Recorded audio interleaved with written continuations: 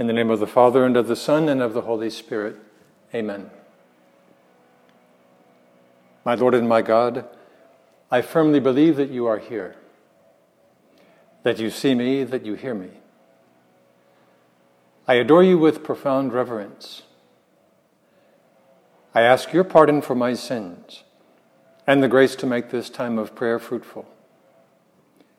My Immaculate Mother, Saint Joseph, my Father and Lord, my guardian angel, intercede for me.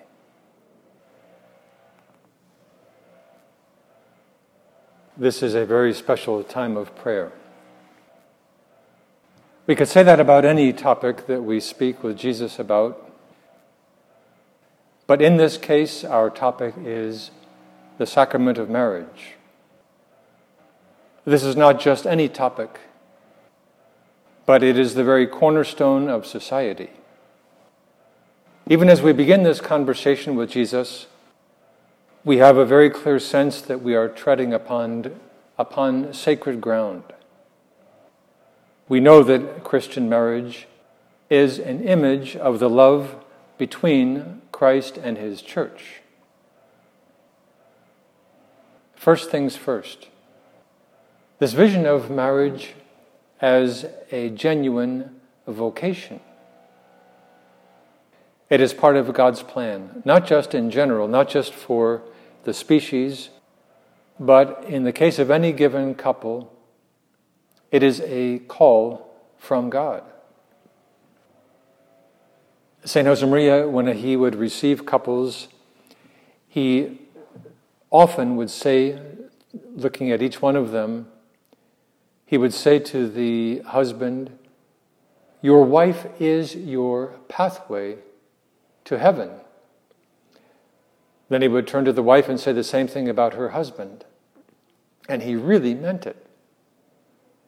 It was his way of saying very clearly, for you to get to heaven, to achieve the sanctity that God has in mind for you, well, there is your path, your spouse. In one of St. Josemaria's homilies about Christian marriage, he says, the spouses are called to sanctify their marriage and sanctify themselves in this union. The sacrament of marriage, he goes on to say, is an action of Jesus, who invades the souls of husband and wife and invites them to follow him, transforming their married life into a divine passage along the pathways of the earth. The founder uses a couple of very powerful words in that quotation. He says that Jesus invades the souls of the husband and wife. He enters into their souls, and he transforms their married life into a divine passage. The original Spanish is andar, which means Jesus walking along the pathways of the earth in them and through their marriage. Well, we ask the Lord right now in this time of prayer to re-enkindle in us this awe of this sacrament. We have to be in awe because it is the stuff of sanctity. At the very same time, it is necessary to remind ourselves that Christian couples possess a secret weapon that is critical to their growth. And that secret weapon is the primacy of grace. It is God's grace. Grace, we know, sanctifying grace, the sacramental grace, it is God's presence in our soul. God acting in and through each one of us. In the case of married couples, that grace is critical to the growth of each of the two spouses. When we talk about the primacy of grace, We're talking about the importance of relying on the power of God's presence, the power of God's grace, and action in our soul. It is a basic attitude of the Christian, not only with regard to marriage, but in general, our Christian life.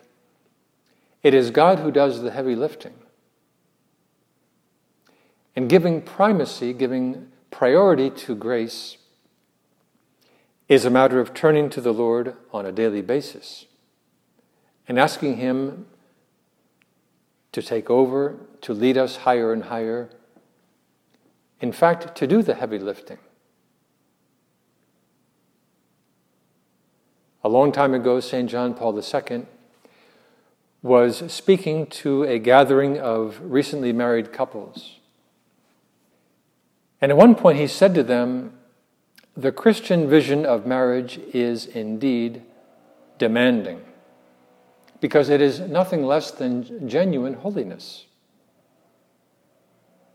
But never forget that God offers you all the means that you will need. The goal is very high, the means to get there are sky high. And when he talks about the means, he's talking about these channels of God's grace. He's talking about the sacraments, about prayer, about the Holy Mass, frequent confession, a daily time of meditation, of pondering, of reflection, in order to see your spouse as God sees him or her. One writer puts this point in a very powerful way. To see as God sees. This writer says, people can appear very different to us depending on whether we look at them with or without affection. Looking at people mercifully means seeing them as God sees them. Then we see them as they really are. Men and women with virtues that we admire, but also with defects that probably make them suffer, even if they don't show it, and that call for our understanding and help. Looking at them affectionately with love enables us to know them better, and so also to love them better. In a marriage, it is absolutely crucial that each spouse make that effort to see the other as God sees him or her. And as a result of that, to pray for that person. That could be a very interesting question to ask right now in our own personal prayer. That person, those difficulties I see, the challenges of whatever type, do I simply allow myself to get irritated, or do I really and truly pray for that person? Do I turn to God's grace knowing that He can do anything? Matrimony is a lifelong work in progress of entwinement. We never talk about entwinement, but here it fits perfectly. Or you could say invisible weaving, if you prefer. Here's a powerful image of what needs to take place beneath the surface day after day. A novelist says, "Love itself is what is left over when being in love has burned away. We had roots that grew toward each other underground. And when all the pretty blossoms had fallen from our branches, we found that we were one tree and not two." It's a lifelong progress, a lifelong project of entwinement of those branches, those roots, heading towards each other. But a married couple can never take for granted that the roots are indeed, in fact, growing towards each other. That is why it is crucial that there be frequent mid-course adjustments to get those roots back on track. It is far too easy to get distracted by non-essentials, whether it be in a marriage or just in general. In fact, a key question for any endeavor is, what is my business? What should I be focusing on? And what are the things that have been perhaps distracting me that I now see I have to jettison because they are not part of my business, even though they take up a lot of time? If we ask ourselves that question often, well, then it becomes that much easier to focus on our business and to do so with a laser-like intensity, to ponder it and then to act accordingly. This means, of course, giving top priority to helping your spouse and children to thrive in all aspects. Marriages flourish when there is unity, when both spouses really grow toward each other on a daily basis. And there are two attitudes that we can underline that help tremendously in this project of growing towards each other. There is admiration and loyalty. In the first place, admiration. There has to be genuine admiration for the gifts of the other. Pope Francis, as you know, wrote a very beautiful document called The Joy of Love. At one point he says, loving another person involves the joy of contemplating and appreciating their innate beauty and sacredness.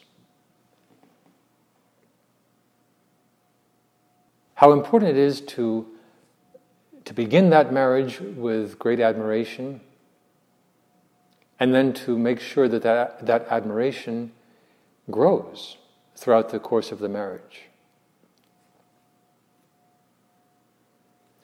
There is a sublime passage in Tolstoy's War and Peace that you may have forgotten because it's on page 1093. It involves a married couple, Nikolai and his wife, Marie. One evening, Nikolai found his wife at her writing table, writing something. "What are you writing, Marie?" he asked. Marie blushed. She was afraid that what she was writing would not be understood and approved by her husband. "It's my diary, Nikolai," she said, handing him a blue notebook filled with her firm, bold handwriting. "A diary?" said Nikolai with a shade of mockery. And he took the notebook and began to read. Everything in the children's lives that seemed to the mother of interest, as showing the character of the children, was noted down. Nikolai put the book down and looked at his wife. The luminous eyes looked at him doubtfully, to see whether he approved or not. There could be no doubt of Nikolai's approval, of his enthusiastic admiration of his wife. This untiring, perpetual spiritual effort enchanted him. He was in awe at her spirituality, at that elevated moral world that he could hardly enter, and in which his wife always lived. He was proud that she was so clever and so good. Recognizing his own insignificance beside her in the spiritual world. And he rejoiced the more that she, with her soul, not only belonged to him, but was a part of his very self.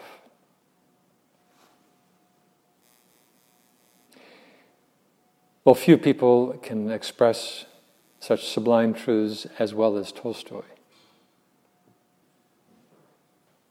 There's admiration, there is being in awe,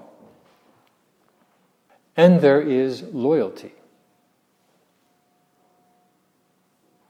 Going back to Pope Francis, married couples joined by love speak well of each other. They try to show their spouse's good side, not their weakness and faults. In any event, they keep silent rather than speak ill of them. Someone was recently talking about having listened to an experienced married couple giving a marriage prep course. And at one point, the woman of this experienced couple startled this young crowd by saying, if I were to speak with friends, with other people, about my husband's faults and foibles, I would be unfaithful to him. Now, it's a rather shocking way of putting things, but she was making a very important point. I would be unloyal. I would be disloyal. If I were to use the Pope's words, if I were to speak of his weakness and faults,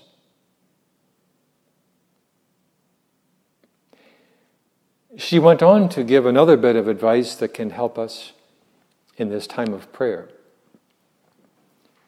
She said that long ago she and her husband had come to an understanding about the fact that they would refuse to use bazookas. Now the young people preparing for marriage looked rather puzzled by this, but she went on to explain what she meant by bazookas. She said bazookas are these long tubes that a soldier will put on the shoulder that reach way back and launch missiles. And this married couple had agreed long ago that whenever they would get into an argument, which is inevitable, no bazookas, no reaching way back and saying to the other, okay, well, 3 years ago, you did this or that. That would be a bazooka. But those things have been forgotten, they've been forgiven, so that is not allowed. And it is tremendous advice. Admiration, loyalty, and we can add the importance of refreshing, renewing the marriage throughout the course of one's married life. A great attitude, a great conviction would be to be determined to have a routine-free zone. No routine. No sinking into ruts. No taking the other for granted. But on the contrary, always trying to surprise the other. Someone was telling recently a very beautiful anecdote. Someone who lived at a distance from his parents. One day he was speaking on the phone with them. So this person's mother was in one room and his father was in the other room on a different phone. And halfway through the conversation, the mother, who was sitting in the kitchen table, suddenly said, "What is this?" Her eyes had just rested on an envelope with her name on it. So right there during the conversation, she opened the envelope. And it was a letter from her husband, who was in the next room. And by the way, these two were getting very close to celebrating their golden wedding anniversary. And the letter said the following: Dear precious one, every few generations, a special person is put on earth to lead, to inspire, to give hope, to spread love, and to be loved. I am so grateful that you said yes when, on bended knee, I slipped an engagement ring on your finger. The angels in heaven watch over our growing flock, and we are blessed beyond our dreams. I love you, my one and only brown eyes. A great question for each one of us to ask in our own prayer. Is there anything I can do with anyone in my own household to surprise them, to inject a sense of newness, that spark of newness that can refresh, renew my love? You may be thinking that very little, if anything, has been said about children so far. But as is obvious, everything changes in a marriage when children begin to arrive. We are already way over the limit of anecdotes and quotations. But let's face it, when it comes to this sublime topic, there are certain people who have just captured the essence, the depth of marriage, in an especially eloquent way. And so we dare to reach once more into our quiver of quotations. There was a member of Abraham Lincoln's cabinet by the name of Edwin Stanton, who said the following in a letter to his wife, Mary. We years ago were lovers. We are now parents. A new relation has taken place. The love of our offspring has opened up fresh fountains of love for each other. We look forward now to life, not for ourselves only, but for our children. I loved you for your beauty and grace and loveliness of your person. I love you now for the richness and surpassing excellence of your mind. One love has not taken the place of the other, but both stand side by side. I love you now with a fervor and truth of affection that speech cannot express. What happens when things are not so rosy? Hanging on to anger, to resentment, to hurt can poison a marriage. The name James Dobson will no doubt be familiar to you. Someone asked him one day, since almost every couple fights from time to time, what distinguishes a healthy marriage from one that is in serious trouble? And Dr. Dobson's answer is the following. It is true that conflict occurs in virtually all marriages. That is how resentment and frustration are ventilated. The difference between stable families and those in serious trouble is evidenced by what happens after a fight. In healthy relationships, a period of confrontation ends in forgiveness and drawing together in deeper respect and understanding. But in unstable marriages, a period of conflict produces greater pain and anger that persists until the next fight. When that occurs, one unresolved issue is compounded by another and another. And that accumulation of resentment is an ominous circumstance in any marriage.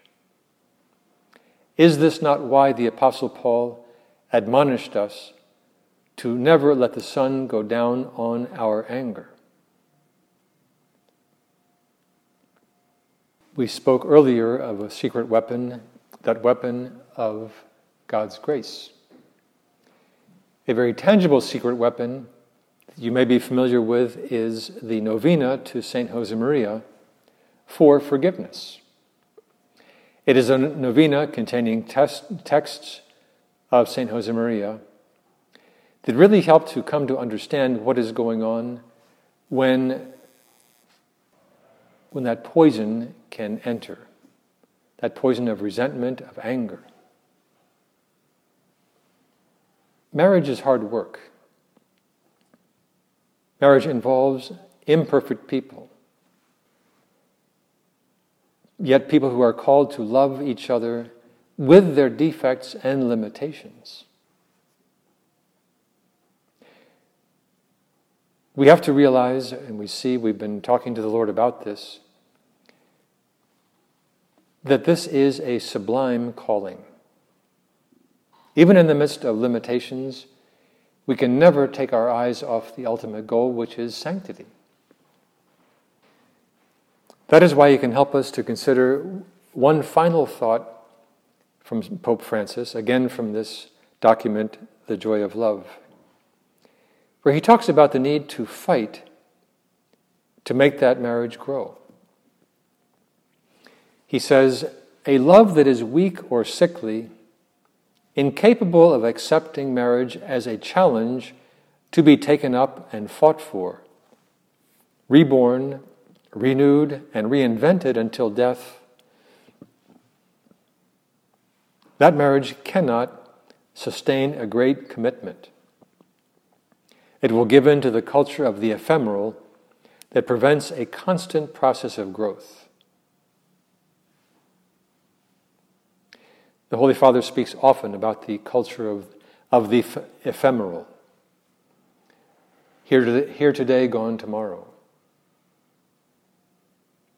And he's saying what is needed is the real kind of love. A love that will lead to accept that marriage as a challenge. One that will lead each of the spouses to do whatever it takes to renew, to reinvent, to give rebirth to that marriage, to that relationship. With that in mind, we finish this time of prayer by turning to Our Lady, she who is this aqueduct, this channel of God's grace.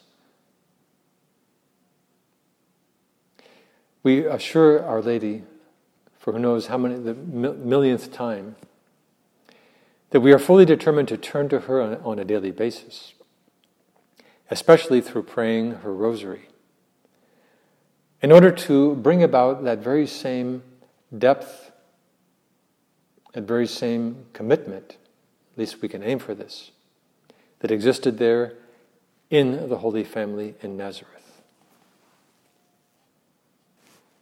I thank you, my God, for the good resolutions, affections, and inspirations that you have communicated to me in this meditation.